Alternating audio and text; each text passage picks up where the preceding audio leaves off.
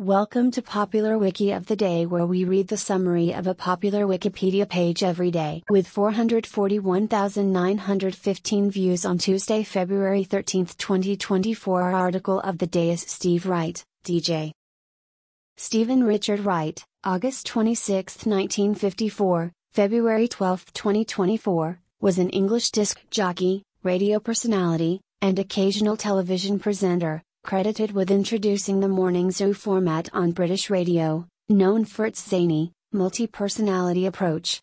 He presented Steve Wright in the afternoon for 12 years on BBC Radio 1 and 23 years on BBC Radio 2, two of the BBC's national radio stations, the latter being the most popular station in the United Kingdom, ending on September 30, 2022.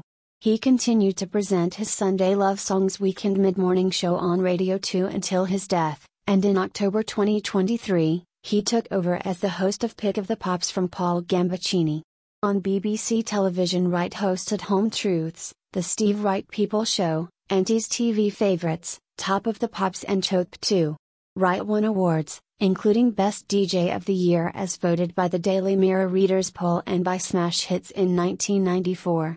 In 1998 he was awarded Trick Personality of the Year for his radio programs.